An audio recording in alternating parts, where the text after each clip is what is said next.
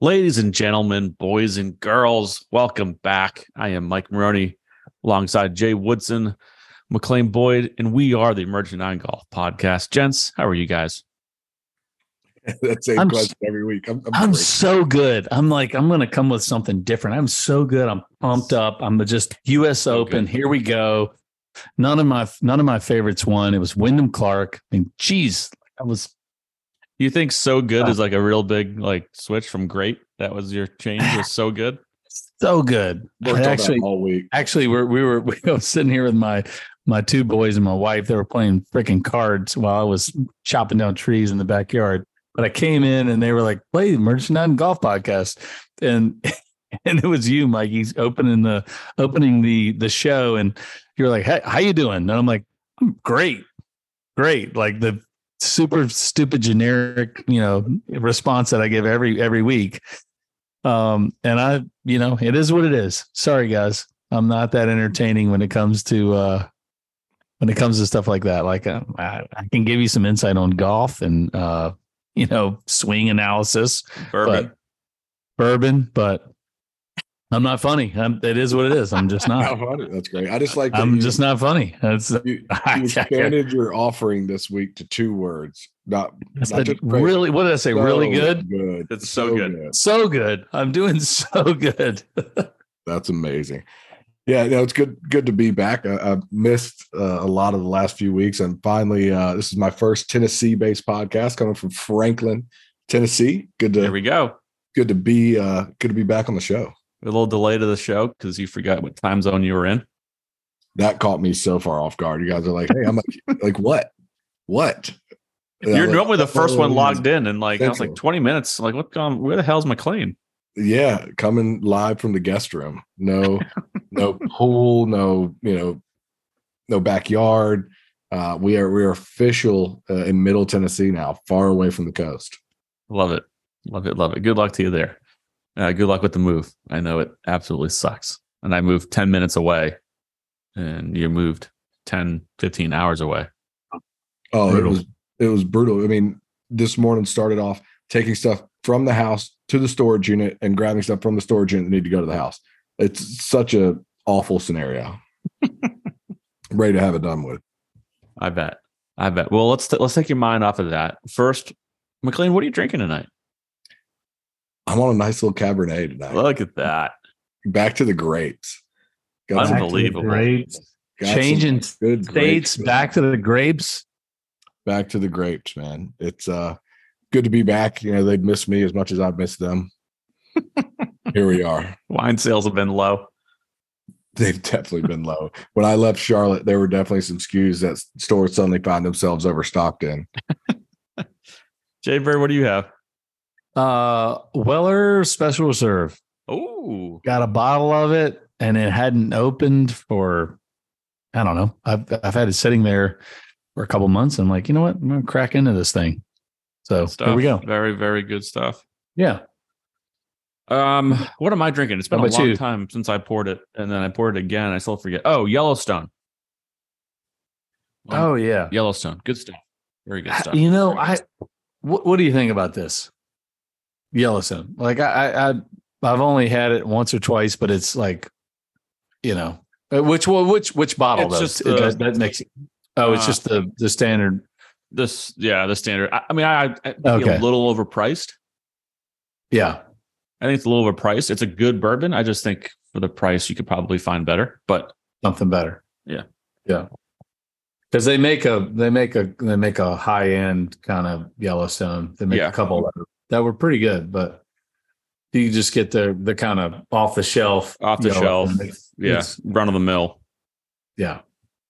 So, but let's get into not a ton of grab ass today. Let's get into some fucking golf. No grab ass. I'm not grabbing anyone's ass tonight. Let's go. Let's get into golf. No grabbing ass. We had our third major, our national open, the U.S. Open this past week at Los Angeles Country Club. Wyndham Clark, just like everyone predicted, is your winner over Rickie Fowler, Rory McIlroy. Just like everyone predicted. Boys, what did I watched a shit ton of golf. A lot a lot of golf. The primetime coverage is fantastic to watch golf. I was locked and loaded. What do you guys think? What are your general consensus on Wyndham? We'll get into I do want to discuss the Open in general and the course and that kind of stuff later on, but we got to start with the winner. I mean, I think the guy went out and played some great golf, especially late in the fourth round. That up and down he made on 17. And one thing that I think goes overlooked by a lot of guys that may have never played at a high level, that 2-putt on 18 was equally as impressive. I mean, that was not an easy first putt. And the fact that he was able to relieve the pressure, put it up there within tap-in distance was incredible to see him get up there and knock it that close and really make it more of a formality there at the end. The guy has incredible ball speed. The course set up for a fade. He loves to just go ahead and let it peel, aim left, and just absolutely let it peel back. You know, he gets up there and tips the scales at 190-mile-an-hour ball speed, one of the biggest hitters out there on tour. You know, we saw him win at Quail Hollow, I guess a little bit over a month ago, right about a month ago, which is another big golf course that he won on. He's an Oregon grad. He knows playing on the West Coast. My feelings that there had to be some familiarity there with the type of golf course that he was playing. But I think at the end of the day, he really got it done. And I also think that it's very interesting to see that him and Rickie had the same putter, and come to find out, basically, he got this putter because of Rickie.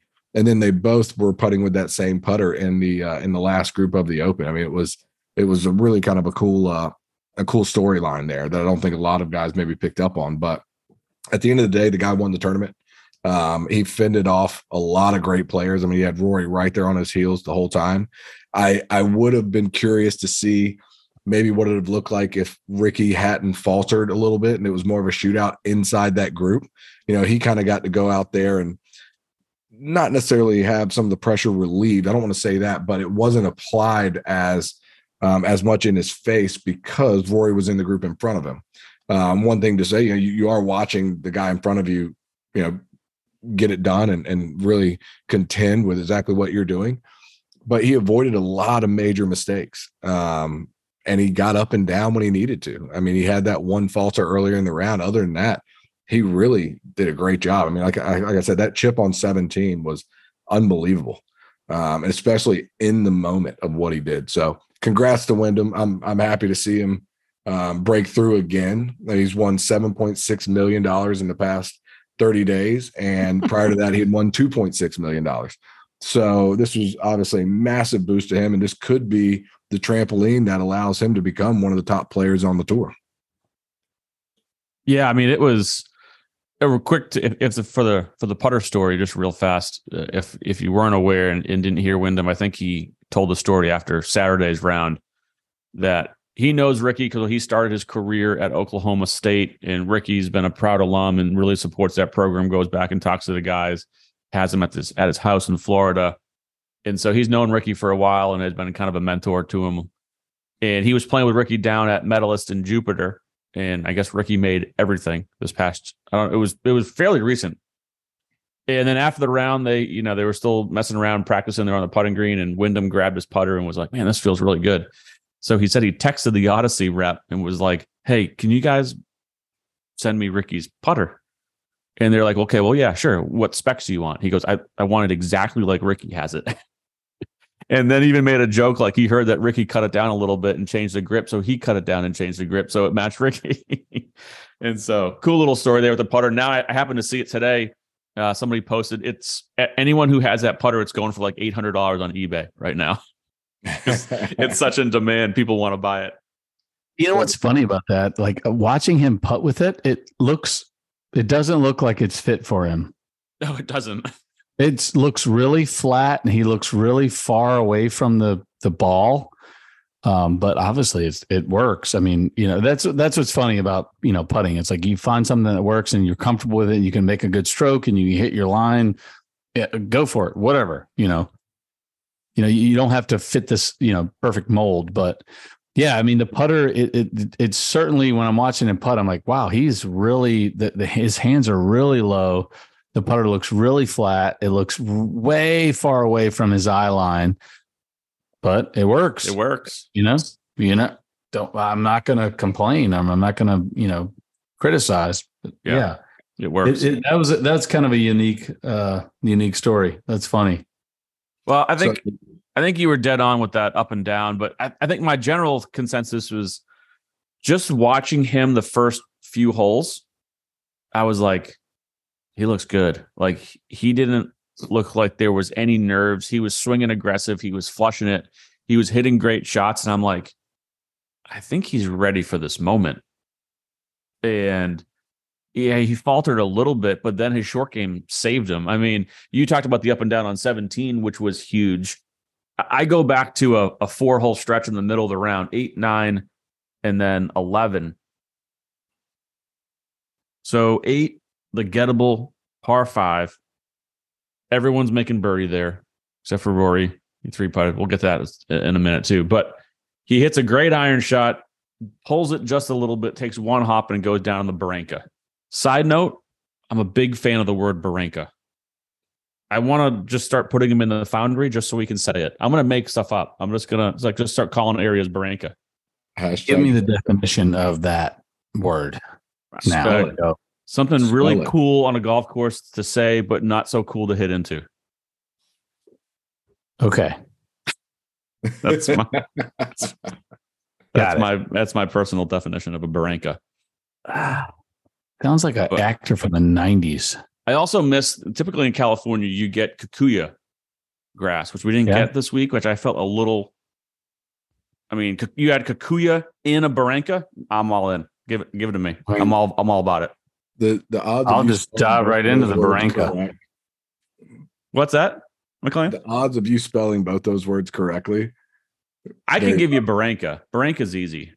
Barranca. Kikuya, I'll have to get back to you on that one. Okay. I wouldn't have been able to spell either. So I'm actually watching the replay currently, and he's hitting out of the Barranca on 8. And basically, he whiffs the ball. So now you're like, oh shit, what's going to happen? This guy's getting ready to make doubles. He's going to take an unplayable. He then hits it over the green. Now you're like, uh-oh, we're staring double right in the face. And he hits a great pitch to basically kick in for a bogey. And you're like, okay, that could have been way worse for what happened down there short of the green. Then he goes to 9, and he's basically holding the steel on his wedge, hitting that short-sided pitch on 9. That was an unreal chip. Unreal chip that made Azinger look like an idiot because Azinger's like, oh, well, that slope's not going to bring it down. He can't get it within 10 feet. Well, it's just going to stay up there. It's not going to come down. And it rolls to like 5 feet. Then makes a nice ticklish slider for the safe par there. And then 11, the long downhill par 3, he hits it, 30, 40 yards over the green? And just hits just a nippy little pitch shot, which as the mayor of Nip City, I freaking loved it. It was an awesome pitch and safe par again. And to me, that was kind of where like, oh man, the wheels really could have fell off there.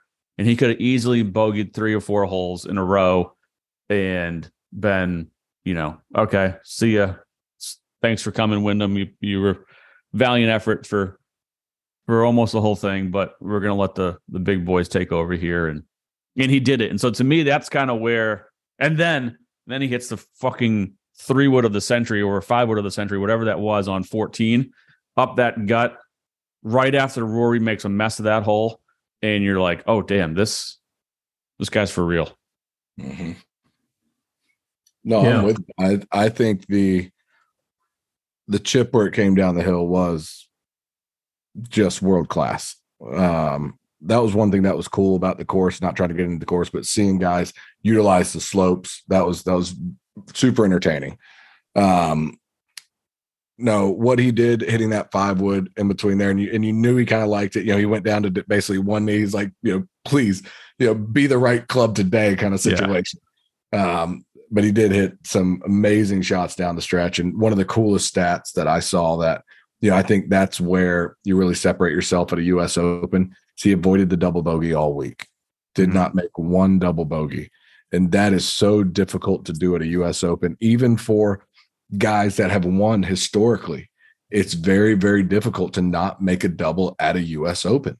And he was able to avoid the big number all week, the double circle. He avoided it all week Mm-hmm. and got it done, or the double square. He avoided it all week, and I think that's one of the biggest things you can attribute to him winning. Yeah, I mean, you guys nailed it. I kind of looked at Wyndham coming into this. This is a guy who's riding high. Won a couple weeks ago, first professional win. What was 3 weeks ago? 2 weeks ago? Was it two or 3? It was like weeks a month and a half ago. So. Oh, was it? Okay. So his first professional win. And again, he had some trials and tribulations going to Oklahoma State, then going to Oregon, but was the Pac-12 Player of the Year. So the guy can play. I mean, so it's just a matter of time before, these guys. I say these guys, but these young guys kind of they figure it out. They get to a point where like, you know what? Hey, I can do this, and I hit it further than everyone on the planet. I mean, he's hitting an iron 280, 290 yards. At some point, you're like, and I think it just took the moment of him winning, a big time event. Was it he won the Wells Fargo? Mm-hmm. So, this is a big time event, some big time players have won this event in the past, and it's like, okay, I can do this. And then you're in the mix, you're playing in the US Open, you're paired with some of these top tier players, and you see yourself compete against them, and you're like, oh, I'm playing with Rickie Fowler. I'm playing with Rory. You're like, you know what? They're great players, but I can do the same stuff that they can do. Mm-hmm. And always, it's so funny when you see a player that kind of, that gets over that hump, and it's so funny. It throws people for a loop because they're like, oh, why is this guy winning? I've never heard of this guy. Like, he shouldn't win. And I'm like, this guy's incredibly talented, and everyone has to start somewhere. I mean, Rory won, his first professional event at some point, won his first major at some point. You have to start somewhere. Mm-hmm. And, this is Wyndham Clark's time. It's like, maybe this is the setting that he's like, you know what? Hey guys, I'm here. Like, I can play. Now, I haven't won a professional event and, since I've been a member of the PGA Tour, but I've won the Pac-12. I'm an incredible player. The stats kind of, showcase that. It's just a matter of him getting it done at the right time, and he's obviously doing it. So, I think that there was a lot of storylines. Rory winning his first major since 2014, Rickie Fowler winning his first major, coming back. I part of me was like, there's no way that Rickie can do this. It's just too much. It's such a big week for him. He got off to an incredible start. And if he were to if he had pulled this off, it would have been one of the most epic stories of all time for a guy who's never won a major and been down in the dumps for the last 4 years. For him to come back and get into the limelight and then win, I was like, man, it's just too much. It's too much for this guy. I wanted him to do it, but I think it was too much. But needless to say, like, Wyndham Clark, this guy, he's good. I mean, he's so good. And like the announcers have said all week, and if you go back and look through the history of the US Open, I mean, I'd say 3/4 to more than that of the players who have won the US Open, they're faders of the golf ball. And this guy, he fades the golf ball. He keeps the ball in play. The ball sits softly for him. And granted, I know the fairways were wider than they normally are, but they were firm. So he had control of his golf ball, which is what you need at the US Open. I know we're going to get into this about the length and the width of the fairways and the setup of this tournament. But, back to Wyndham, he played the golf course to a tee, and his game, fit it, perfectly. And he was the winner. And you look at the country, you look at a guy, Rory McIlroy, who equally as long. I mean, I would say they're probably, I don't know the stats. I mean, you guys could probably pull it up, but they both hit it pretty close to the same distance. You could argue that Wyndham may hit it a little further than Rory. But both of these guys smash it off the tee. And one guy hits a draw predominantly, and one guy hits a fade. And who came out on top? Yeah, I find it interesting too. So one of the things you look at with with Wyndham this year while he's playing so well. And he's been playing well all year, and gets the win at Wells Fargo, keeps playing well, gets his first win. Is his iron play has gotten a lot better. And we've talked about ball striking, iron play, and that's what's caused him to kind of have this kind of quick ascension this year. He's also gotten rid of his swing coach, which I find interesting, and he's gotten and hired a mental coach. I forget her name. She works with Phil. She works with a handful of Max Homa. She works with a handful of, and he had a pretty cool anecdote of on the driving range yesterday before the round with his mental coach. And she said, "Hey, they're all going to be rooting for Rickie today." But she goes, every time you hear someone root for Rickie, just go back to your goals and get cocky. And he talked about that, play cocky, play confident. And he's like, I did it 100. He goes, I did it 100 times today. I heard them rooting for Rickie. He goes, hell, I'd be rooting for Rickie too. He's like, but I just got cocky, got back to my goals. And he played it. You could tell the way he was swinging was confident and cocky, and he flushed it, and he was confident in that fade. And he had a couple big sweeping ones on purpose. And you're like, what the hell is he doing? And sure enough, he knew what the hell he was doing.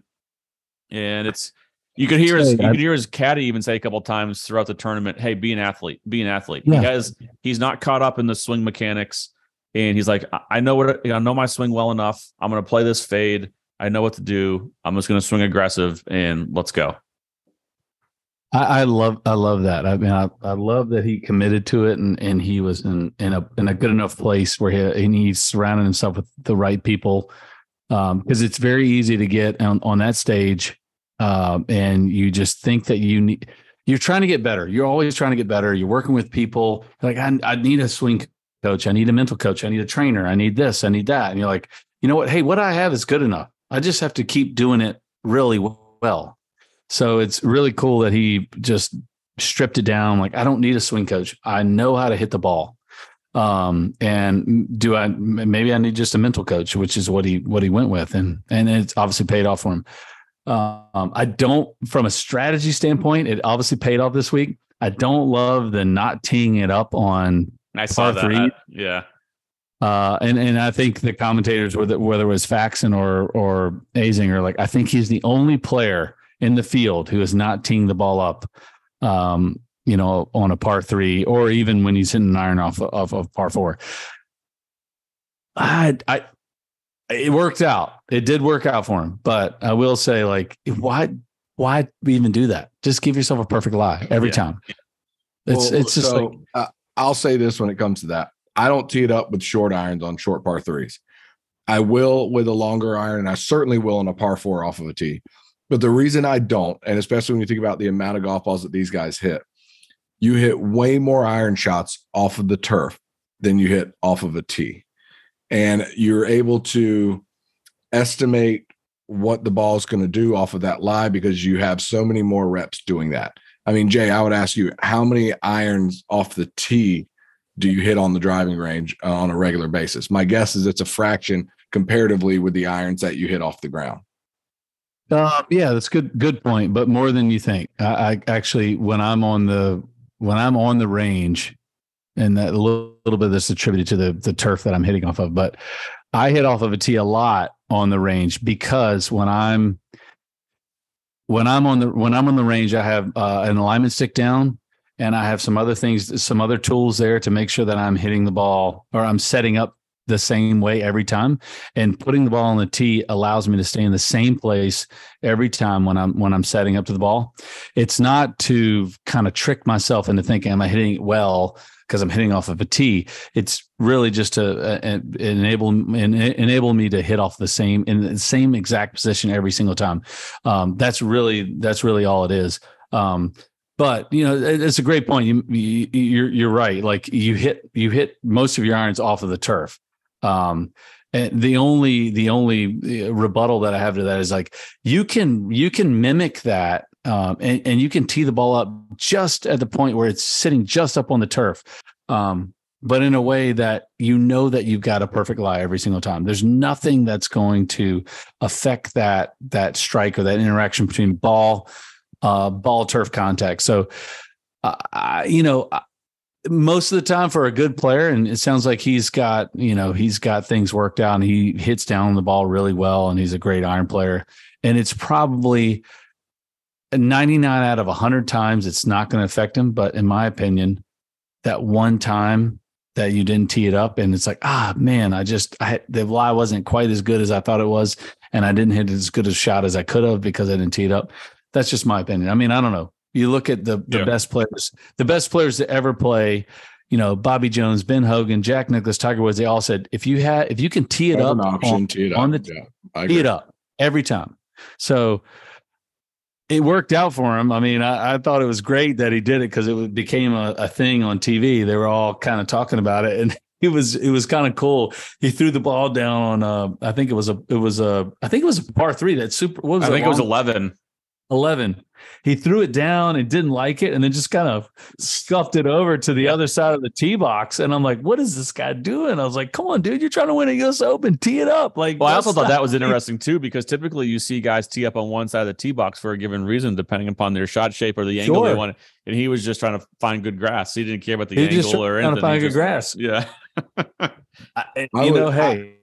My only thought behind that, especially with a short iron, when you're playing a U.S. Open with greens that are that firm and that fast, you're always going to generate just a touch more spin off the turf than you will off of a tee. So I wonder if that played into his math. Yeah, maybe. Yeah. I mean, that's a good point. It's funny though. We'll see if he keeps doing that. Like if somebody if he gets maybe like who's the dude from Decade Golf? Scott Fawcett. Scott Fawcett. I'm wondering if he gets a hold of him like, hey man, I'm just telling you, you can do what you want to do, but if you go do the math, like percentages are telling you, tee it up. I don't care if you tee it all the way down, just tee it up, and you know that you have a perfect lie every single time. I don't know. That's kind of a cool thing. I thought when I watched him, hit those shots, and the way he was, again, that was to the point that you made earlier, Mikey, where he was talking, and I heard the same thing, like play cocky. Like this is the way that I play, and there's something to be said for that, like that conviction. Like it's like, when you give lessons, you have a student that is chipping on the side of the green, and they're like, the right play would be to take say it's a bump and run shot, and like you're a couple paces off the green, and they've got 40 paces to the pin. You're like, okay, you need to take a pitching wedge or a 9-iron, an 8-iron, and just hit a bump and run, get it on the green, let it roll out like a putt. But the students, like, I've never in competition, I've never hit this shot before. I don't know how to hit it. I don't even know how big of a swing to make, but I do know how to take my 56 and pitch it halfway between the edge of the green and the pin. And I do have a somewhat of an idea of how much it's going to release. So there's an argument to be said for what are you comfortable with? Like hit the shot that you're comfortable with rather than hitting the shot that everyone tells you should play. And again, for Wyndham, he's like, I know everyone tells me I should tee it up, but I'm more comfortable just throwing the ball down on the ground because it gives him comfort and gives him some confidence and knowing that like I'm going to hit a good shot because this is what I normally do. So there's that element. Yeah, I'd rather any student hit a shot that they're confident in, even if it's the wrong play. You can correct that at a later date, but I'd rather them do something that they're confident in versus do something they're not confident in. The overall average results are going to be better with the confident shot. Yep, I agree for the most part. Yeah. So let's get into some of the chasers, some of the contenders. Where do you want to start, Rickie, Rory? Let's go, Rory. Let's go, Rory. He finished second, one back. I'll give you my quick synopsis of what I thought of Rory. All week he looked great. Obviously, you come in second in a U.S. Open. You've played some damn good golf. It was borderline orgasmic watching him hit a driver this weekend. It was a couple times I think it moved slightly when especially off those 4 drives he hit off number 1 this week. I think it was like his shortest drive was 372 on that hole. What was his scoring average on number 1? I don't know, but it had to have been low. I think he parted. He didn't make eagle. He didn't make an eagle. I think he just birdied it every day. Just I think he birdied it. Putt birdies and so he drove it unbelievably well, and it looked like he had kind of found that driver swing at the Memorial a couple of weeks ago. He hit the driver really well there, and he looked free and balanced. And man, it's fun watching him. Just his rhythm with the driver is just so damn good. So good. And then when it came to yesterday's round, great driver he plays. He does play a good driver. It's great. It's awesome, I guess. So you got me off my train of thought now. But when it came to his round yesterday, it was very reminiscent of St. Andrews last year. Yeah. And I think there was a report that he was even quoted. Someone overheard him talking to his agent or his manager after the round, and he goes, "Same story as St. Andrews, or it was the same thing as St. Andrews." Now, granted, the two golf courses they also played completely different. Yeah. Everyone was going deep at St. Andrews, where making a bunch of pars at a U.S. Open is never a bad thing. To me, when I see not Rickie, when I see Rory do this, he has a tendency to almost get a little too conservative. He aims at the fat of the green, and then it seems like he even misses further away from the flag. And so he's hitting a lot of greens, but he's 40 feet away. And then when he does have a reasonable look, he just hasn't been making the putts, hasn't quite been scoring the way he should. He essentially three putted from just off the green on 8, the par 5, made a par. Just can't have that there. It's like one of the easiest holes on the golf course. You got to make a birdie there. Then he goes to 14, the other par 5, and like we've seen, his wedge game is not fantastic, and he plugs it in the face of the bunker, gets a great break with the relief, and incredible break, and then doesn't get up and down and makes bogey on a par 5, and you're like, oof, just not good. And so I just don't think he hits it close enough for whatever reason. And then he's not the greatest putter in the world, and it doesn't take much to just, when you give yourself 20, 25, 40, 30 feet all day, some days you're just not going to make them. Especially under that much pressure, you're just not going to make them. The statistics say you're not going to make a lot of those putts. And that's pretty much what it was. He didn't hit it close enough. You got to give yourself more 20-footers, not 40-footers. And to give yourself just a little bit more percentage to make those putts. Especially when you have shorter clubs in. And again, I don't know the stats. This is just my my take and visual of watching. Like, you're right, you hit the nail on the head. Like when he gets shorter irons, which is for him, he's hitting an 8-iron from 175, and I'm not even talking 175. I'm talking pitching wedge from 140. Like he hits it to 30 feet. Like when you get a wedge in your hand, you've got to, as high as he hits it and as much spin as he puts on it, you've got to hit it a little closer than that. Especially if you're not a great putter, and he's not a great putter. Like, come on, dude. I mean, you've got such an advantage off the tee and with your longer clubs. Like, it's not even close. Like, we can go back and look at the strokes gained tee to green or off the tee, but I mean, he's a top 5 guy, strokes gained off the tee. And I'd say, 200 plus approach to the green. He's one of the best, and he's just so far down the line when it comes to scoring clubs and putting. It's just kind of a bummer because he could win. He probably could have won 3 or 4 majors in the last 10 years. I know 2014 was the last major, so 9 years. He probably could have won. I'd say at least 3 to 4 majors had he been just a little bit better in those categories. And this one included. Well, just in the last 2 years. Just in the last 2 years, you talk about a British Open and a U.S. Open. That's 2, and now he's at 6. And I'm sure if we go back through the archives here, he could have won 2 more in the last 8 years, and now he's at eight majors, and now he moves into that super upper echelon, once he gets to 8 majors, that's huge. I mean, now you're talking a top 5, top 6 player ever, ever.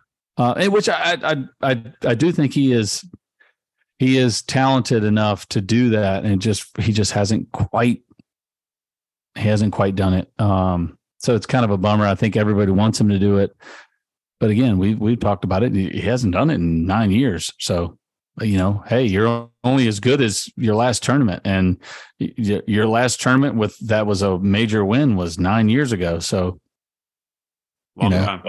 Well, I think one of the things that I noticed, especially with him, and I understand the strategy, and Jay, I know you do too.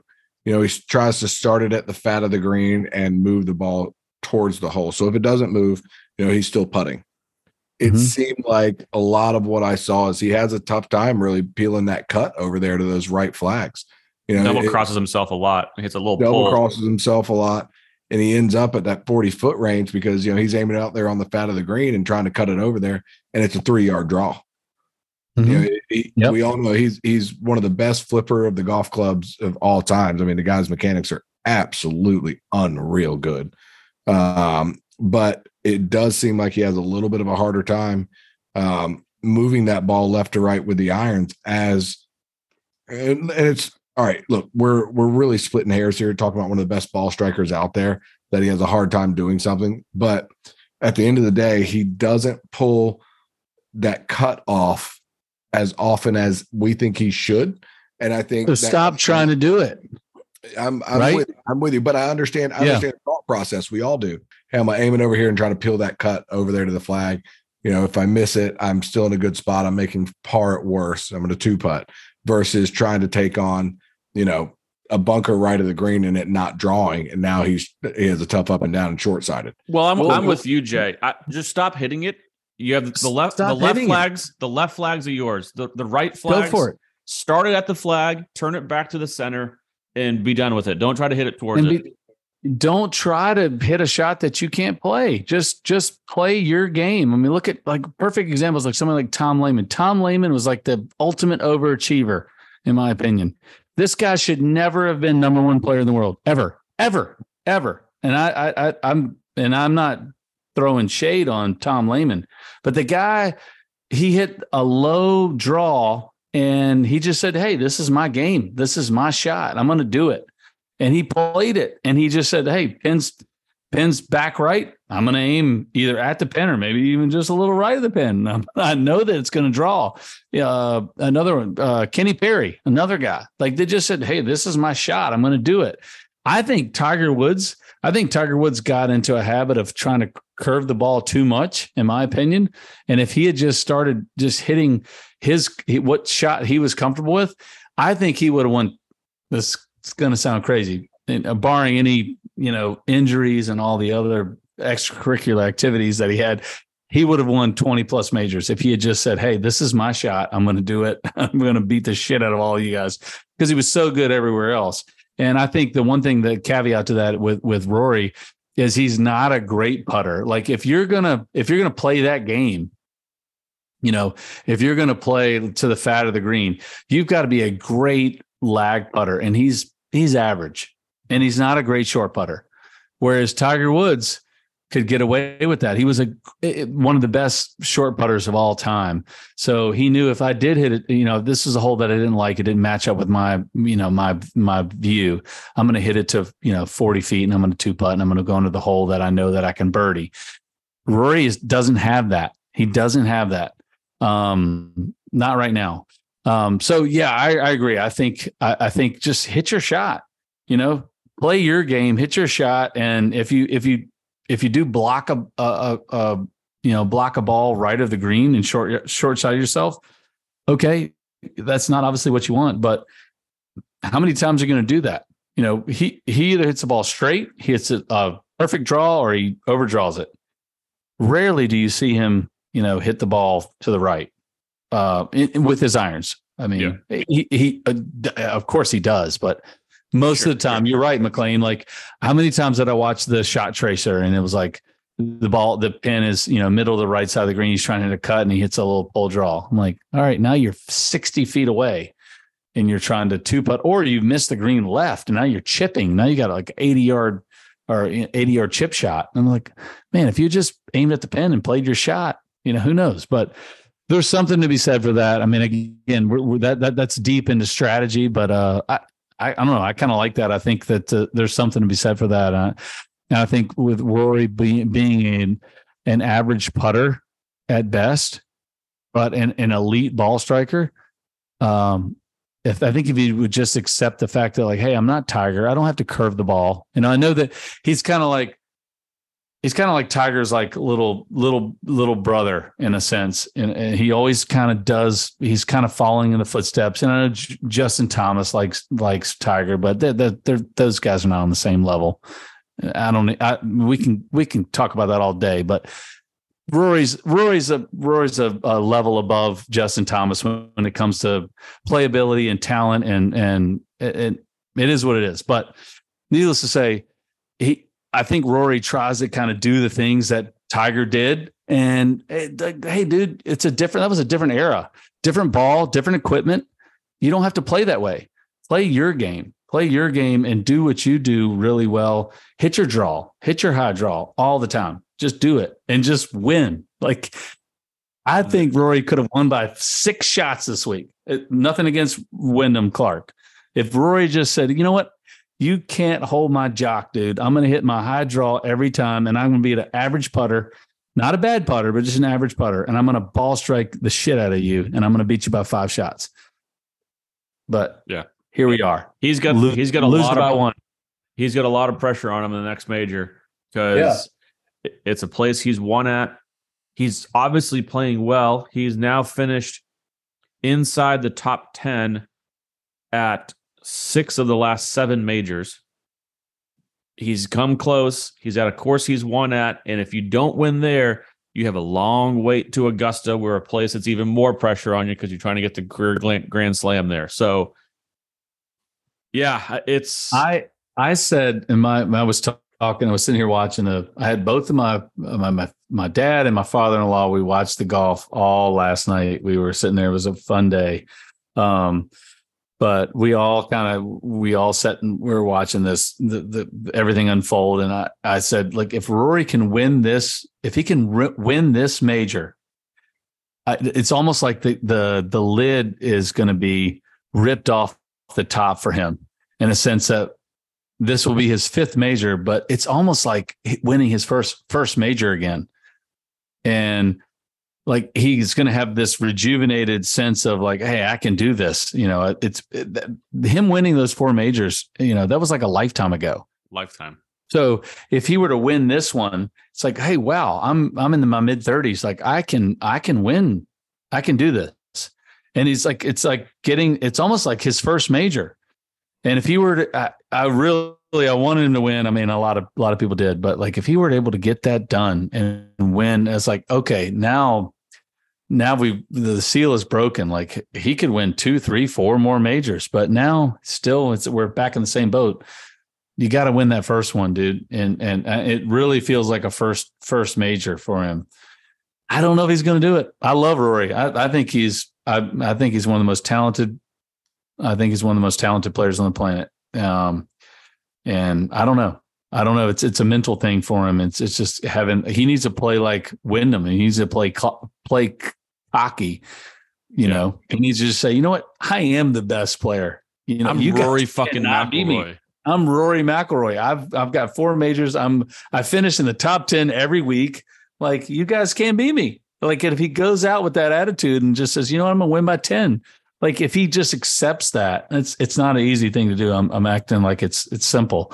It's not. I mean, this game's complicated, but if he can somehow get that mentality, like, I mean, I'm not going to say he's going to win 15, 16 majors, but he could easily win double-digit majors, which we haven't seen in 40 years. Yeah. Yep. It'll be interesting. What do you guys make of Rickie? Hated to see him falter. Yeah, I was kind of pulling for him this week to get it done. I like the guy. He's had an incredible resurgence to his game. Unfortunately, his stats of leading after 54 holes and closing it out are not good. And now that's not kind good. of, he's only converted twice. I think he's had somewhere close to 10 tournaments that he's led after 54 holes. And some of the parts that were surprising to me is that there were a couple events that he was leading by 3-4 shots and wasn't able to get it done.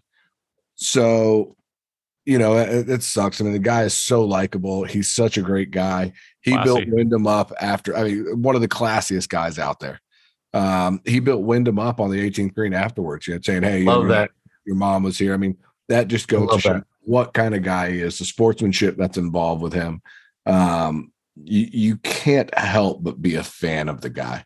You really can't, because he's one of the guys that every one of us has kids, right? And we all want them to get into golf. And if any of them came up and be like, man, I'm a Rickie Fowler fan, you're like, yeah, you are. That's awesome. That's a guy who I want to be a role model for you. He is that guy. So, it's unfortunate to see him not get it done. He does have that kind of,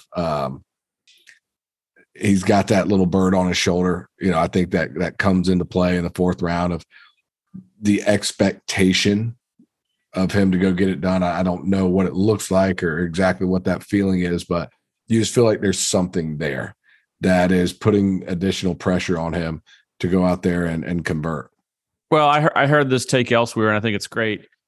So he's obviously found his game again this year, and we've talked a lot about it, how well he's playing and all the high finishes.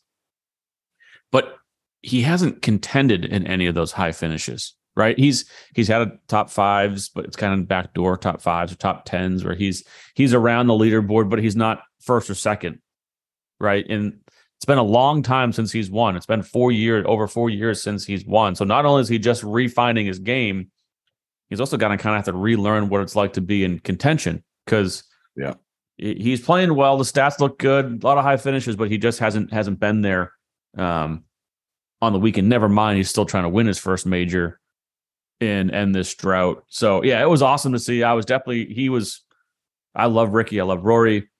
I had Wyndham on my team, so I was kind of rooting for all of them to an extent. I was just looking for but it was painful when I saw Rickie. And I'm sitting next to my mother and my wife. They're rooting for Rickie, right? All women love Rickie. He's cute, but he's nice and he's classy, and so they're rooting hard for him. And so it was painful to watch.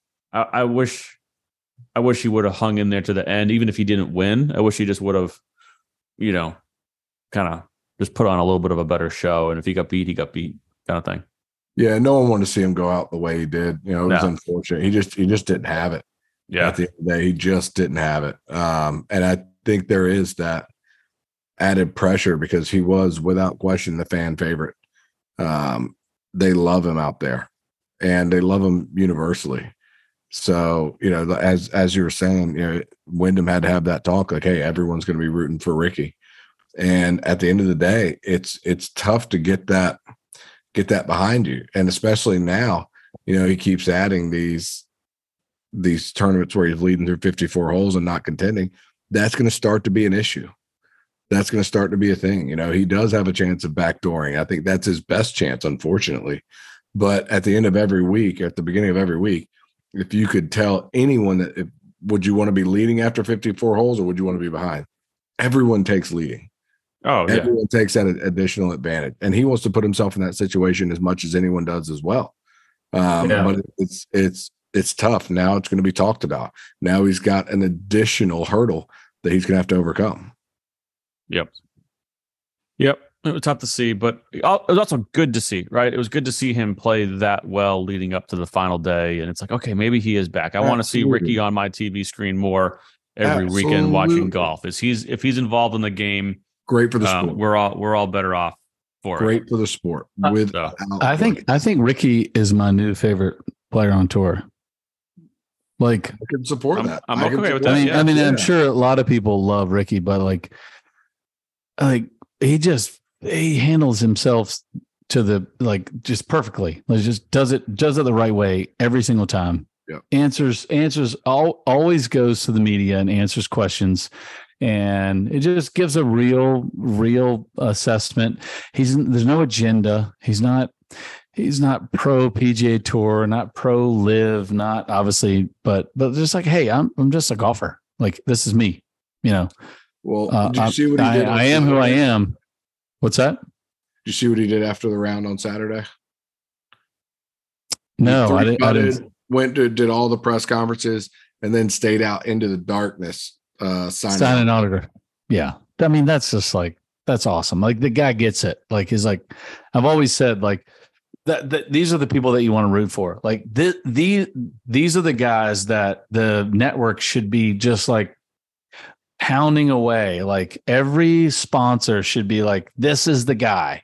Like, he just gets it. Like, he just understands why he's here, why he makes the money that he makes, because people want to freaking watch him play golf. They want to be around him. They want to be associated with him. They want to be associated with him. Exactly. Like, if you just, it sucks, but like, if you have a bad day and you lose your train of thought for a second and you say the wrong thing at the wrong time, you know, we've had plenty of guys that we support, that we love, that just have a bad moment.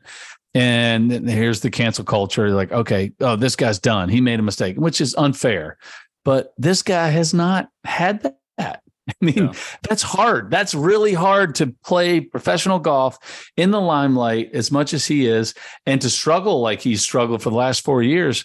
And he's played professional golf for the last 10 years. He's been a top tier player, and not had a moment where you're like, oh, remember when Rickie did this? I can't remember any single instance where Rickie just totally blew it and lost it. And I mean, that's pretty awesome. I mean, that's the kind of guy you want to pull for. And, you know, for me, for my kids, like, hey, you need to follow this guy. This is the guy that you want to emulate yourself after, which is pretty cool. Yeah, I had forgotten how much I loved Rickie until this weekend. It's awesome. This guy's awesome. He's awesome. Absolutely. All right, so now I think we've reached the portion. There's some other players that we can talk about, but you know, we kind of hit the three kind of headed monsters there. Scotty was around and you know, did Scotty things. But I want to talk golf course. There was a lot of discussion on the course, the venue, the setup, everything about it. I'll give you my quick synopsis and then I'll let you guys go. The golf course, I loved. Absolutely loved it. The venue, if this makes any sense, I did not love. Okay. And part of that goes to the club, Los Angeles Country Club. In my honest opinion, they can go fuck themselves. So what I mean by that is... That was an F word. That was an F word, by the way. It was an F word. For the listeners, that was an F-bomb. There's definitely a lack of invite coming his way anytime soon. That was a typical masshole, what we call GFY. Go fuck yourself.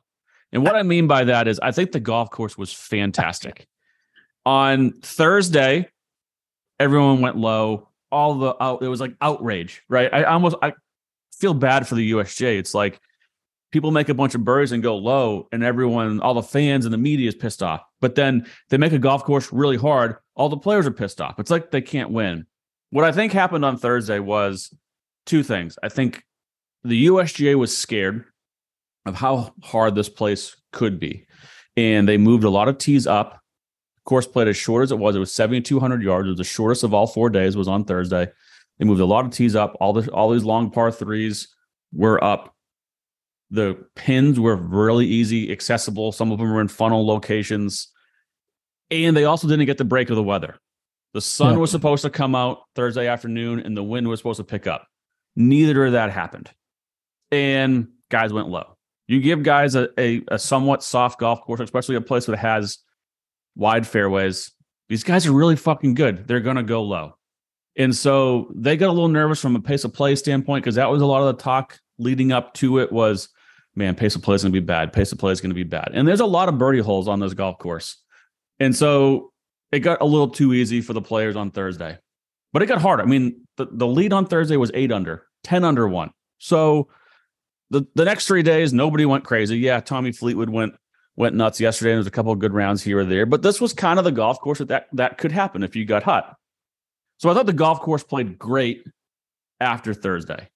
I did not like that there was no atmosphere The crowds sucked. Part of that is it's a small, tight piece of property where you can't get galleries around 3 sides of every tee or 3 sides of every green, just because of how tight things were. I mean, there was a handful of holes where these guys were walking right off the green to the next tee box, and it's 20 feet away. So the fans weren't right up on there. But LA Country Club also then restricted how many tickets the USGA could sell. Didn't know that. That's crazy. I didn't know that. They restricted the number of tickets, the general admission tickets. When they told the USGA they would host it, they said, we're going to take over the corporate hospitality. We want the revenue from the corporate hospitality. And that number of tickets was way higher than the general admission. They said to the USGA, you can take all the revenue from the general admission, but it can only be X amount. The club then told all their members to go and try to buy as many general admission tickets as they could, because they wanted it to be basically their private open.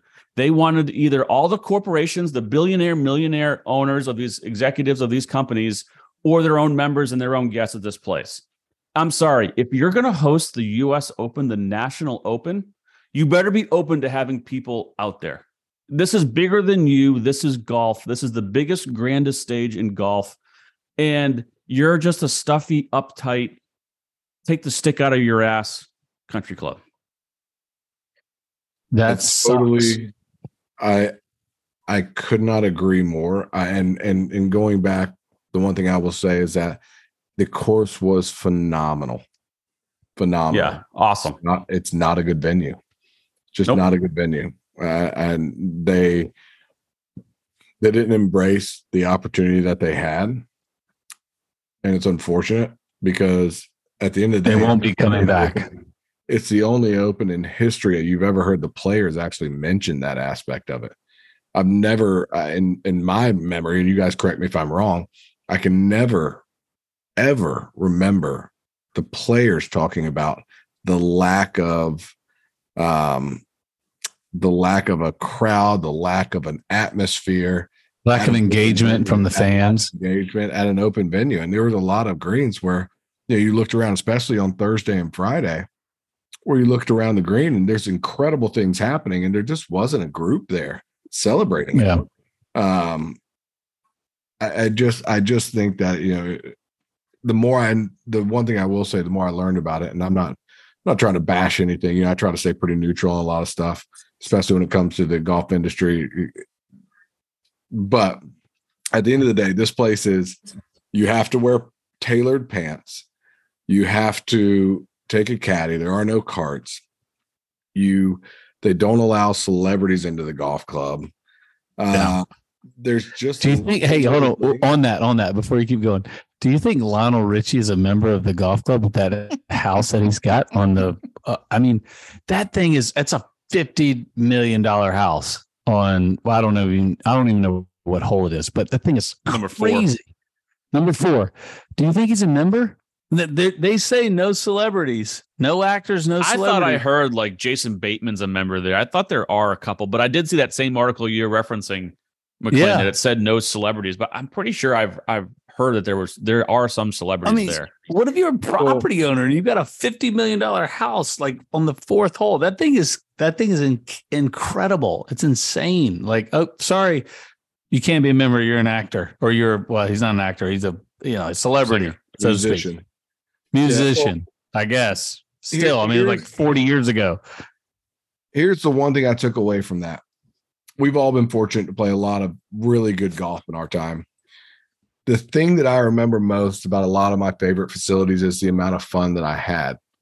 And if I'm not able to wear shorts, have some fun, me personally, I like to have a little music going. I like to maybe grab a transfusion before I tee off. Before, during, and after. If we're getting into the nitty-gritty, Mike. I like to enjoy myself. Golf is a recreational activity for me these days. And I could just see the situation where if I was fortunate enough to ever get that invite, which after this podcast, I won't. it's like you get out there, man, this is a great golf course. My God, would it be better if we were all in shorts and laughing and we had a little bit of music going and we had some fun recreational engagement going on with the sport to take this golf course and this experience to the next level. And I don't think they want that. It does seem very stuffy. It does not seem like the type of facility where, we're going to go out, us three go out there and just absolutely have a blast. And one of the most fun atmospheres in the world is being on a golf course with your buddies and doing your thing for 4 hours, having a good time, bending it a little bit. And it just doesn't seem like that's what they want. And that's where modern golf is going. And that's what I love about where golf is and where it's moving towards. There's a lot of Discovery Land does an incredible job with their properties. They want you to enjoy every single minute out there. They've got music playing on the range. They've got the best comfort stations probably in the industry. And that's what I'm looking for. You could give me, for example, and maybe it's not the best way to go, but I've played a lot of golf courses that may not be the absolute upper tier, that are maybe not major championship venues. That's probably the best way to say it. That aren't major championship venues, that I've had more fun on because of the atmosphere and the enjoyment had by the entire group across the board, versus playing some of the major championship venues that I have played that are incredibly stuffy. I don't push towards that. I really don't, because it does not give me that sense of enjoyment that I look at this point as a recreational golfer. Well, so real fast, Jay, and I'll let you go. I like a lot of those same things that you do, McLean, about playing, and it's the experience and the fun and the hang of a golf course. And if you don't want to be that, I'm actually okay. If they want to be stuffy and they want to have all those rules for the regular play and their members, I'm fine with that. But when you agree to host the U.S. Open, you're inviting the world of golf to your place to show it off for a week. And you need to let fans in and let rowdy people in and put all that stuff aside. We're talking 1 week, maybe once every 10, 12 years, right? That's it. If you don't want that, then be the Chicago golf clubs, the San Francisco golf clubs, the Pine Valleys of the world that don't have these events, that say we don't want these events, then don't host the U.S. Open. Exactly. Like that. That's my whole thing. If you want to have all those rules for your regular 51 weeks a year, fine. But this week you're hosting the National Open. You can't just have it your way. If you don't, then fine. We won't come back. Well, they're not going back to LA Country Club. That's not going to be on the. That's not going to be on. It's on the docket for 2039. That was predetermined before this week. Correct. But yep. I don't foresee that. First off, before we even go any further, how freaking crazy is it that we are talking about the 2039 U.S. Open and it's 2023? That's just insane. Like, I mean, why are we even talking about that? Like, who knows what that course is going to look like in 15 years? It's nuts.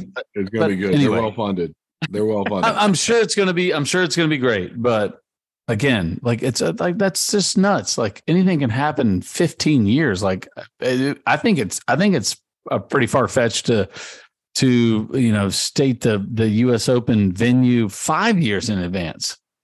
I think that's pretty far. In my opinion. I think that's the right amount, but 15 years, I mean, over 15 years, that's just stupid. But anyway, I don't foresee them going back based on the way that they handled this. I don't see them going back after the next time in 2039. I mean, geez, we're going to be 60 years old by then.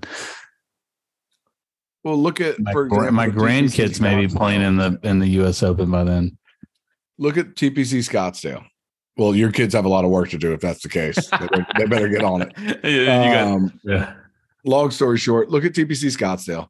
Not regarded as one of the best courses that they play every year. It's a good track. Don't get me wrong. I'm not trying to throw any shade at TPC Scottsdale, but it's not Muirfield Village. It's not Augusta. It's not some of these incredible staples that we see, but it's regarded as one of the best events of the year because of the atmosphere. that is hard to replicate. And there's no reason that any venue at this stage of the game should be shying away from that. Because when you can take somewhere that is not architecturally as good or whatever scale you want to try to rate this on, and you can build it into one of the best events to be at, it would be incredibly easy to take an incredible golf course such as LACC and provide that sort of availability to the public to get out there and experience it. The fact that you're going to host a national championship and still try to keep people out of there, it's just mind-boggling. Let's embrace that. If you're going to be a host of a why are you even hosting? That's exactly right. You need to. Why are you even hosting if you're not trying to promote your club and to promote how great of a club it is and the membership and the venue, we all mentioned, like, why are you even hosting the event?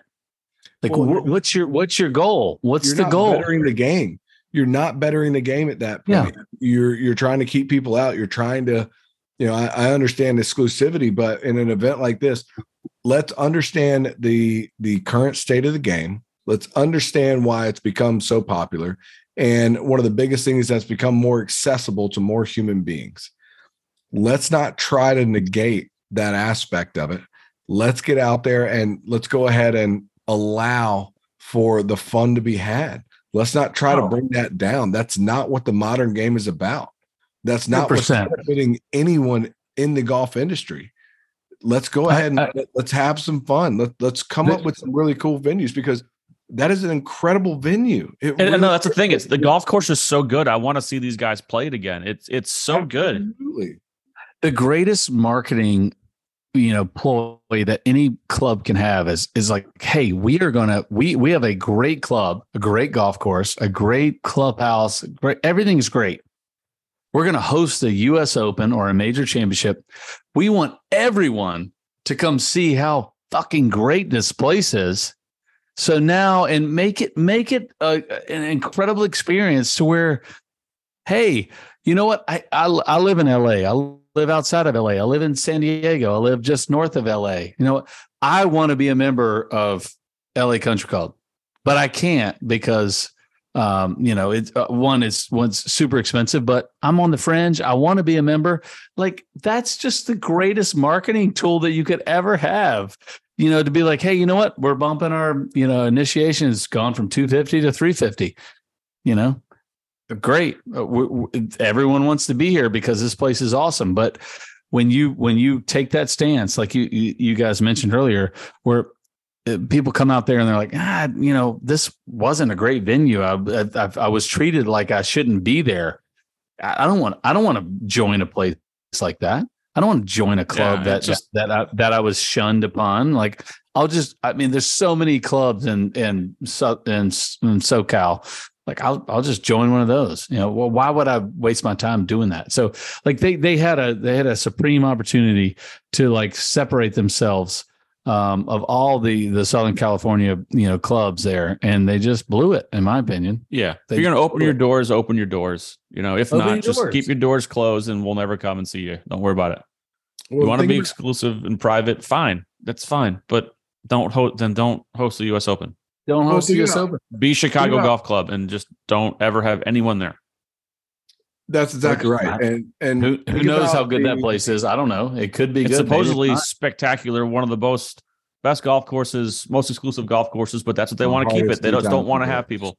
Yeah, so they say, but they won't let anybody play it. So no one knows really if it's any good. Sure. Yeah. I get what you're saying, but that's at least they've kind of stuck to their guns. Like, we're not going to host majors. We're not going to host tournaments.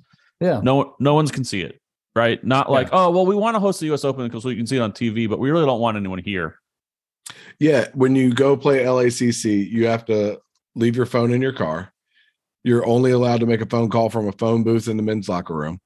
The members are not allowed to post any pictures of the golf course or the facilities on social media. It's like, come on, guys, get with it. Think about this.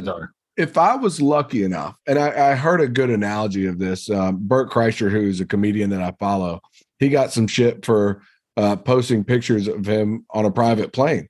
He was like, oh, that's not really in touch with reality. And he goes, no, it's exactly in touch with reality. Anyone that gets to fly on a private plane for the first time, they're taking pictures. This is like one of the coolest experiences that they've ever had the opportunity to have. And it's very similar to LACC from the aspect of, if I get a chance to be on LACC, I want to take some pictures to remember. I want to post some pictures. I want to create some memories. That's one of the best parts about getting on a good track or being a part of a really unique and cool situation. And especially in today's day and age, you've got to look at the future. You've got to be in front of things. You have to understand the fact that this is what society is about these days. Allow people to get out there and have some fun. If I'm a member of LACC, I'll be the first one. I'll be taking pictures outside the gate because that might be the only place that I'm allowed to take pictures. Be like, hey, yo, I got in. I'm in. I'm here. Now I get it. And that also makes it more of a best way to say, not a value add, but it makes it more exclusive. So when guys are like, now they want that more. Now they've seen it. They understand what it's about. Now I know I can get that special cocktail at the bar. The men's lounge is unreal. There's a lot of things that it blows my mind that they don't allow, because it just takes away from a lot of the fun that the sport has been infused with over the past few years. Have you guys, on kind of a different note about LACC, have you guys heard about their tax situation there? I did. They only pay. They have some. They passed some law like 30 years ago. I don't know if it was a law or some. And the course, the land is worth like $5 to $8 billion. I saw $8 billion. It's the second most. They only pay $22,000 in taxes, real estate taxes. 22 million. Yeah, they pay $22 million in land taxes. It's the second. I heard 22,000. So is it 22 million? It's 22 million. It saves them. They should be paying 88 million. 88 million. Okay. Million. And at the end of the day, it's the second most valuable undeveloped land outside of Central Park. Yeah. That's insane. Nuts. Oh, that's insane. My wife and my kids were in New York City this past weekend, and they were saying the same thing. Like, this is just insane. Like, how many people are here? It's just crazy. New York City's crazy. But anyway. Well, and there's only a fraction left. Think about what it was 4 years ago. Yeah. No, I agree. It's crazy. It's crazy. But yeah. Wow. So yeah, but as far as an actual golf course, I thought it was awesome. It played well. I thought the rough was good. I mean, the fairways were wide, but if it ran into it, it ran in the rough and it was thick, and you gave guys room to do some things. You could run it into some bunkers. The rough around the bunkers was insanely crazy. I thought it played great. I wish NBC, I thought their camera angles and the cameras they used kind of stunk. They were too high. I wish they gave us some lower ground level views, because the slopes there on those greens are nuts. And obviously you can see the balls rolling, but you can't. TV makes it look really flat. And actually, I didn't realize it was the 12th hole, and it just happened again. I noticed it yesterday. Rickie had a putt, and he played like, I can't remember if it was Rickie or I think it was Rickie, had like 17 feet of break. And they happened to show while he was reading it, they happened to show a low angle, and he was in the middle. On one side was, I think it was Wyndham's caddy, and down on the low side was Wyndham. And the difference in height of the three guys was insane because of how much slope there was. And it's like, oh, wow, damn, that is a ton. Then they showed the tracer, and it was like 17 feet of break. I wish they would have showed that stuff a little bit more to just realize how difficult these green complexes were a little bit. But I loved the golf course. I thought it played great. There was plenty of birdie holes out there. And it kind of like, Jay, like you and I talked, not to say like we knew exactly what we were talking about or we called it, but there was a lot of birdies and there was a lot of bogeys, right? But, it wasn't your typical, all right, someone's just going to go out and make 14 pars this round. Like, there was all kinds of volatility. I think you hit the nail on the head there with, yes, we did talk about that last week, but I think the model for the PGA Tour should be this setup. I think every PGA Tour event should be set up closer to this. I'm okay with the water fairways, firm, fast fairways. Again, we talk about ball rollback.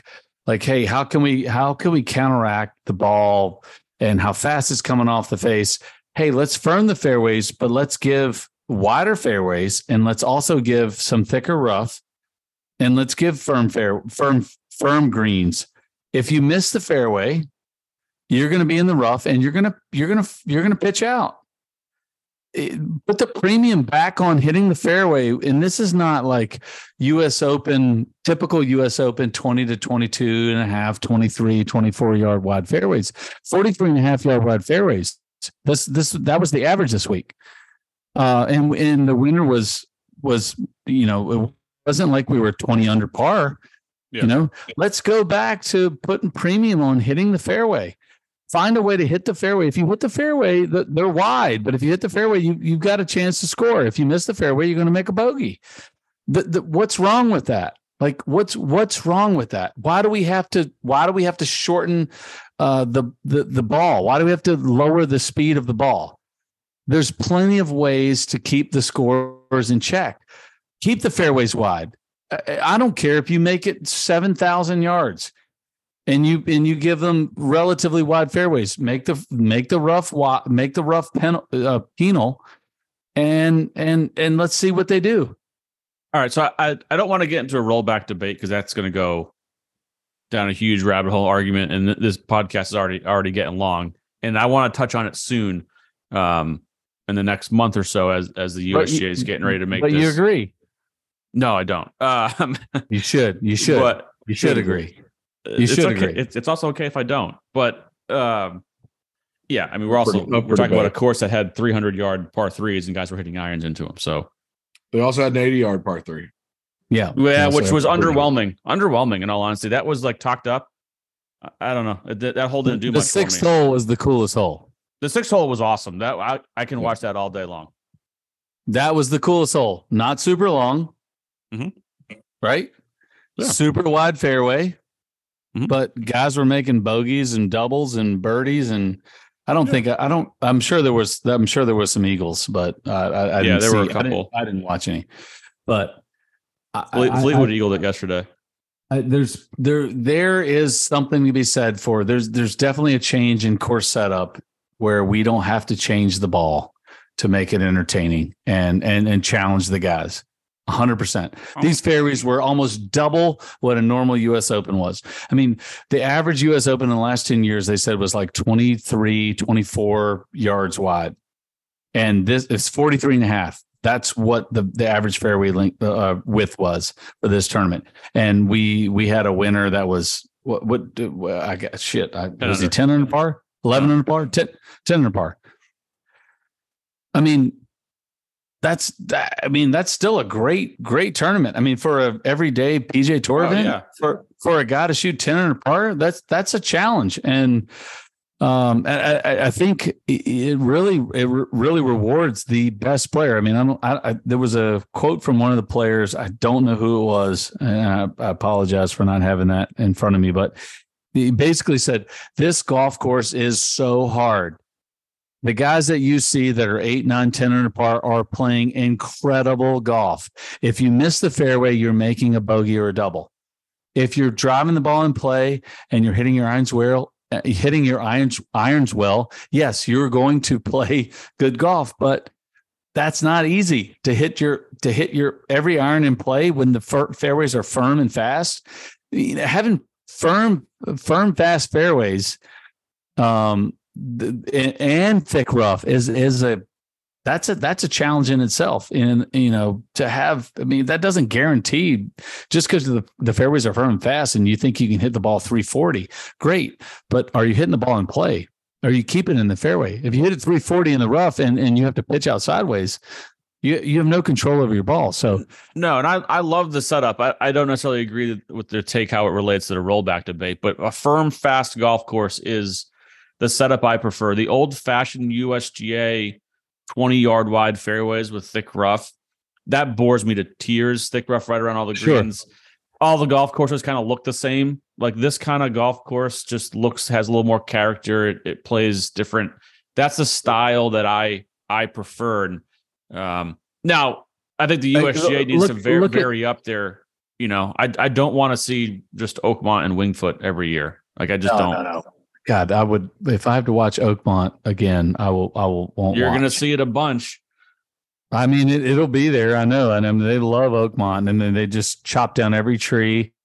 And it's the most boring place on the planet. That's fine. I mean, I'll be the first to say it, but that doesn't appeal to me at all. This place was actually fun to watch. It was great. In my opinion. Big yard, big wide fairways, a lot of options. Number 6 was the way that I will say that, with all the things that the telecast did poorly, number 6 was really cool, giving you the option before they teed off. They're like, hey, you can lay up left. This is the yardage. Lay up right. This is the yardage. Attack the pin. This is the yardage. That was awesome. Yep. And then you could watch the ball flight. And you're like, oh, he's going at the pin. Oh, he's laying up right. Oh, he's laying up left.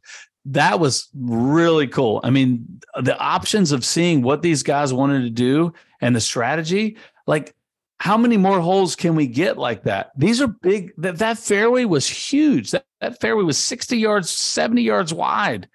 I mean, that was fun. That was like, what's the strategy? That was cool to me. And I think having these big wide fairways, firm wide fairways, but then if you miss the fairway, you're screwed. That was cool. But the typical US Open with 20, 22, 23, 24 yard wide fairways. I'm like, okay, he's trying to hit as straight as he can. As in rough. Okay, he's going to pitch out sideways. That's no fun, in my opinion. Yeah, that hole, if they had 5 of those holes, that would have been cool. I mean, then you have some really, really big swings up and down. So there's something to be said for that. If they can latch onto that will be awesome. And I think if the PGA Tour can latch onto that for more events throughout the year, that will be more fun. I don't want to see the guys hit 330 yard drives and they're like, oh, whatever. I don't have to hit the fairway. I can just hit in the rough, just get on the right side of the correct side of the fairway. Pins back left, I'm headed to the right. Pins back right, I'm headed to the left. That's boring. That's boring. One of my biggest complaints, I would say, with LACC, the golf course, is the back 9 was too hard relative to the front 9. Front 9 was super easy. Where I wish the birdie holes were spread out a little bit more. Because it felt like once they got to like the 11th hole, it was pretty much just like hang on. And other than 15, that was a short little wedge. Someone can make a birdie. I was looking for a little bit more volatility of a birdie bogey coming in. It was more just like who can make the least amount of bogeys coming in. Yeah. No, I agree. 16, 17, 18 were obviously ranked the hardest 3 holes. They're the longest 3 holes that didn't include a par 5 in the history of the US Open. Yeah, it was 1,500 yards plus. I mean, two of the three holes were over 500 yards. One was just under 500 yards. No, I think they even got to 500 on Sunday. I think it was 505 on Sunday. Did they push it? But from the standard link, the back flag, To start the week, 2 of the 3 were over 500, and then there was one that was just under 500. Yeah. But it's like, that's so. I don't know. Is that fun to watch? Like guys hit driver and 4-iron in? No, I wish there was a birdie hole. One of the put a birdie hole at 17. Can you make a birdie? But make a birdie. Like guys got to make a charge. I agree. They're coming down the stretch and like, okay, there's no birdie holes here. Let's just make pars. And also the fairway on 18 was too wide. Yeah, fairway on 18 was too wide. I want a hard hole to finish the U.S. Open. And it was, look at Wyndham Clark's big swipey ass fade he hit on 18. Still was in the fairway. Like it was almost like, it's a hard hole, but like. Oh, you saw it in the air. You're thinking it was in the bleachers. And then it looked like it was. It looked like it was in the bleachers. When you watch the shot tracer, you're like, oh God, he just blasted that. I think so that part I think every one of us looked at it in the air. You're like, oh no. And then it's like, it's in the fairway. 18 yards from the right rough. Yeah, I wish they would have narrowed that one up just a little bit to make that a little bit more interesting. Because it's like, okay, then the guys in the fairway, they're going to have a pretty good chance of hitting the green. So But yeah, I thought it was an awesome U.S. Open for the most part. Yeah, there's some nits to pick, as they say, but it was enjoyable, dramatic. Maybe not the winner that most people were looking for. He was on my team, so I didn't pick him to win directly. But insane team this week, especially early in the week. You had Wyndham, Xander, and Rickie, and at one point, I remember looking at him like, "Well, this is over." I had some pretty good picks, other than my Jordan Spieth pick to win the whole thing, and he missed the cut.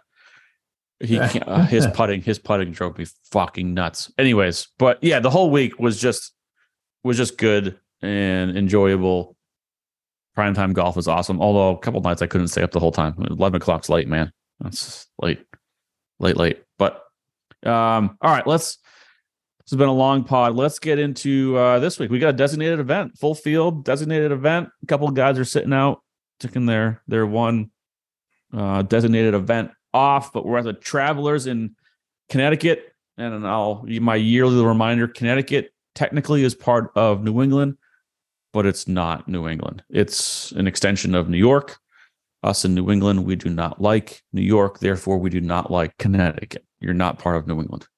So Connecticut. That's because it's nice. It's not dirty. That's why you guys hate it.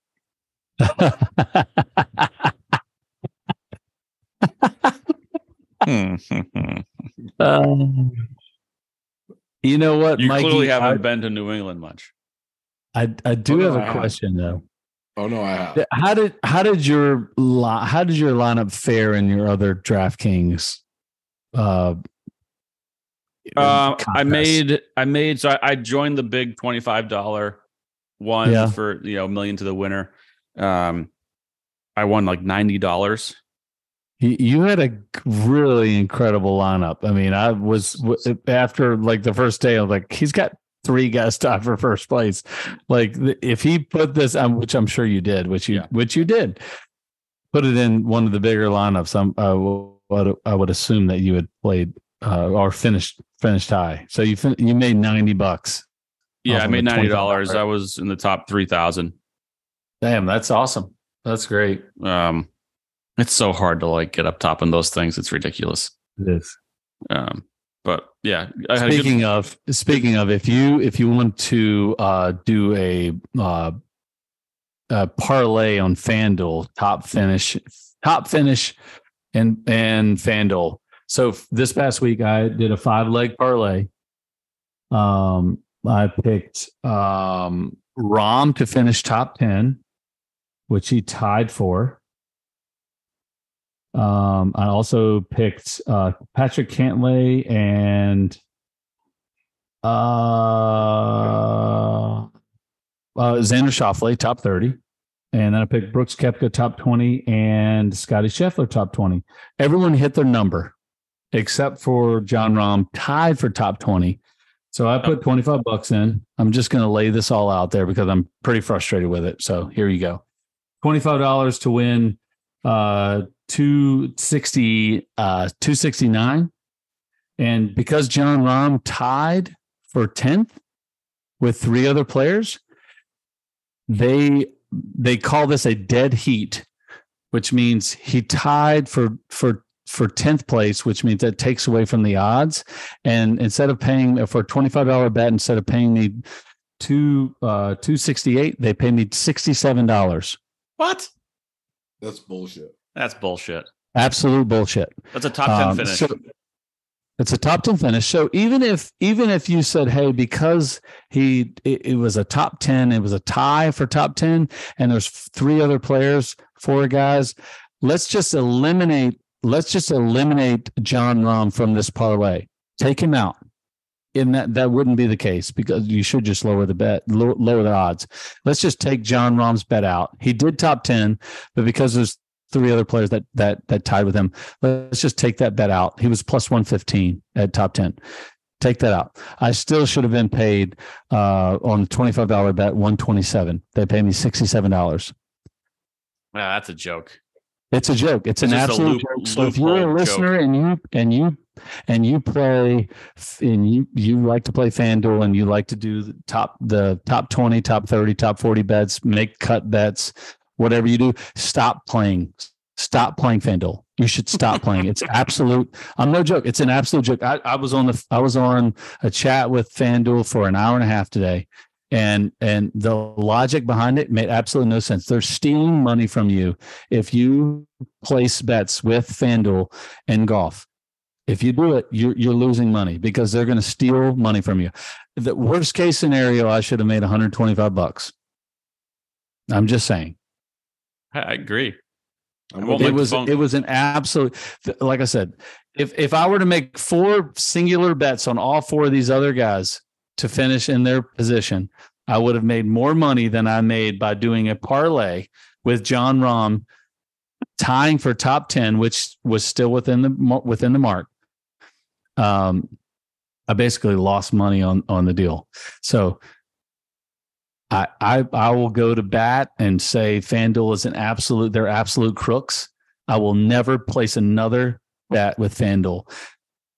Enon Podcast does not support. So we're never getting an invite to Los Angeles Country Club, and we're never getting a sponsorship from FanDuel. Is kind of what we established. Exactly. That's exactly right.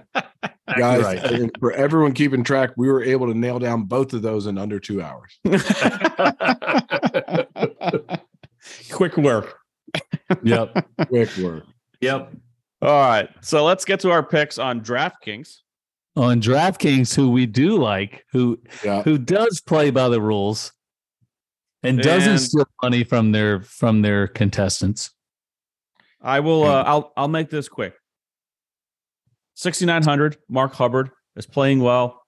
He's hitting his irons really well. This is a golf course that anyone can win on. It's only 6,800 yards, par 70. I like Mark Hubbard, $6,900. Then I will go up to another guy who's playing his ass off recently. Played great yesterday. Hopefully can carry it over. $7,300. Austin Eckroat. I think he shot 29, 30 on the front 9 yesterday. The weeks after majors are always interesting. You don't know, are guys tired? Are they mentally worn out? Or can they ride the momentum train and keep it going? Then I'm going to go up to a guy who just plays his ass off at this venue, TPC River Highlands, $7,800. Russell Henley, like a must play this week. Must play. Top 10 guaranteed. Then I'm going to go up to Tom Kim, $8,100. Course fits him perfectly. His game's starting to round into form. Had a great weekend at the U.S. Open. I'm looking for him to continue that. Then I will go up to... Okay, so my last 2 picks, I was all over the place. My 2 high dollar guys, I had all kinds of iterations of different guys. $9,500, I settled on Colin Morikawa. Was getting ready to miss the cut on Friday. Played his ass off the last 6 holes to make the cut, and then finished, T15? Something like that, T14? Yes, I just deleted his name from my roster accidentally this past week. So another golf course that I think will fit his game perfectly. I like Morikawa. And then I go up to another probably must play, much as I don't really like the guy all that much, $10,200, Patrick Cantlay. I mean, he just... The models just love him. The models love Patrick Cantlay this week. He's past champion, plays his ass off there, and had a backdoor top 20, top 15 this past weekend. So feeling pretty good about his game. But Patrick Cantlay is my last pick there. I'm not sure I have the winner on my team, in all honesty, but I think I have a very solid squad. It's nice. Thank you. Thank you very much. It's very sweet of you. All right, McClain, you came in second. Yeah, I'm struggling with my top pick right now. I've gone between Xander and this guy, but I'm gonna stick with him. This is my initial gut reaction. Gut reaction. I'm gonna stick with him. I almost just changed while we were talking, and for those of you keeping track, all 6 of these guys are direct off the power rankings. Starting from the top, I'm leaving $500 on the table here, but starting from the top, Victor Hovland, $9,900. Moving down from there, Sahith Theegala, 8,300. Tom Kim, 8,100. Also have Adam Scott, 79. Again, Russell Henley, 78. Must pick. I agree. Mike and I have two of the same picks already. And then I had to go down and get the Bulldog. $7,500, the best value play of the week, Mr. Brian Harman. Oh, okay. All three are in the top 50, all six are in the top 15 of the power rankings. Be clear. All right. Well, this is going to be pretty boring because we all have a lot of the same picks. So, yeah. The only one caveat to this is I've got at the bottom of the list, I've got $1,600. Kevin Streelman. He $1,600. He $6,800. He dominates the Travelers. Like he's going to finish in the top 10. It is what it is. The guy's 42 years old. He loves Connecticut, and he's gonna finish in the top 10. So you guys should have picked him at $1,600. But I've got Russell Henley, $7,800. I've got Brian Harman at $7,500. I do have Harris English at $7,700. He's playing some really good golf. I have him on my squad. I dropped it for that price point. It's just, I honestly, I have a couple other players that are ranked higher, but I think Harris English is going to win this week. So it is what it is. Then I move up to Tommy Fleetwood playing some incredible golf, $9,300. I mean, the guy's on fire, 63 on Sunday, playing good. And then at $10,900, this is kind of a weird pick. This seems like an event that this guy would not get up for. Like it's not a big deal. But I do feel like Rory McIlroy is going to play. Wow. He's going to play well. I don't know if he's going to win. I think Harris English is going to win, but I think Rory finishes top 5. And he's going to accumulate a shit ton of points. So there you go. I love the Fleetwood pick. I was going back and forth. That my last spot that I took Morikawa, it was either Finau, Morikawa, or Fleetwood. I couldn't make up my mind about, but I do love the Fleetwood pick. He's going to play well. And Harris won that marathon playoff a couple of years ago. So he's a past champ. Yeah, good squad, Jay. Good squad. I like it. It's bad. I took Harris off. I had him on my initial squad. I took him off for Brian Harman. I mean, I've got Harman on there as well. But yeah. No, I mean, there's a lot of good picks there. It should be. I mean, we're experts, guys. This is what we do. This is what we do. We look at this every day. Come on, listeners, jump on. I was terrible last week with my picks, but Mikey was awesome. So I will say this event always seems to have an exciting finish. Yeah. So I mean, the only thing we're missing here is Bubba Watson. He always plays well up here too. He always plays well. He can't play here. So I thought we were going to get Brooks Koepka, but he's not going to play either. Not playing, not in the field. See you the Travelers next week. Maybe not. So, all right, gents, you guys got anything else? No, man. Should be a fun week again. Awesome. To all of our listeners, we thank you for tuning in. We hope you enjoyed the U.S. Open. We hope you will enjoy the Travelers Championship, and we hope you will download all of our episodes. So all of them. Every single one. Download them all again. Listen to them all again. It'd be great. And without anything else, that's it. Cheers. Later. Cheers, boys.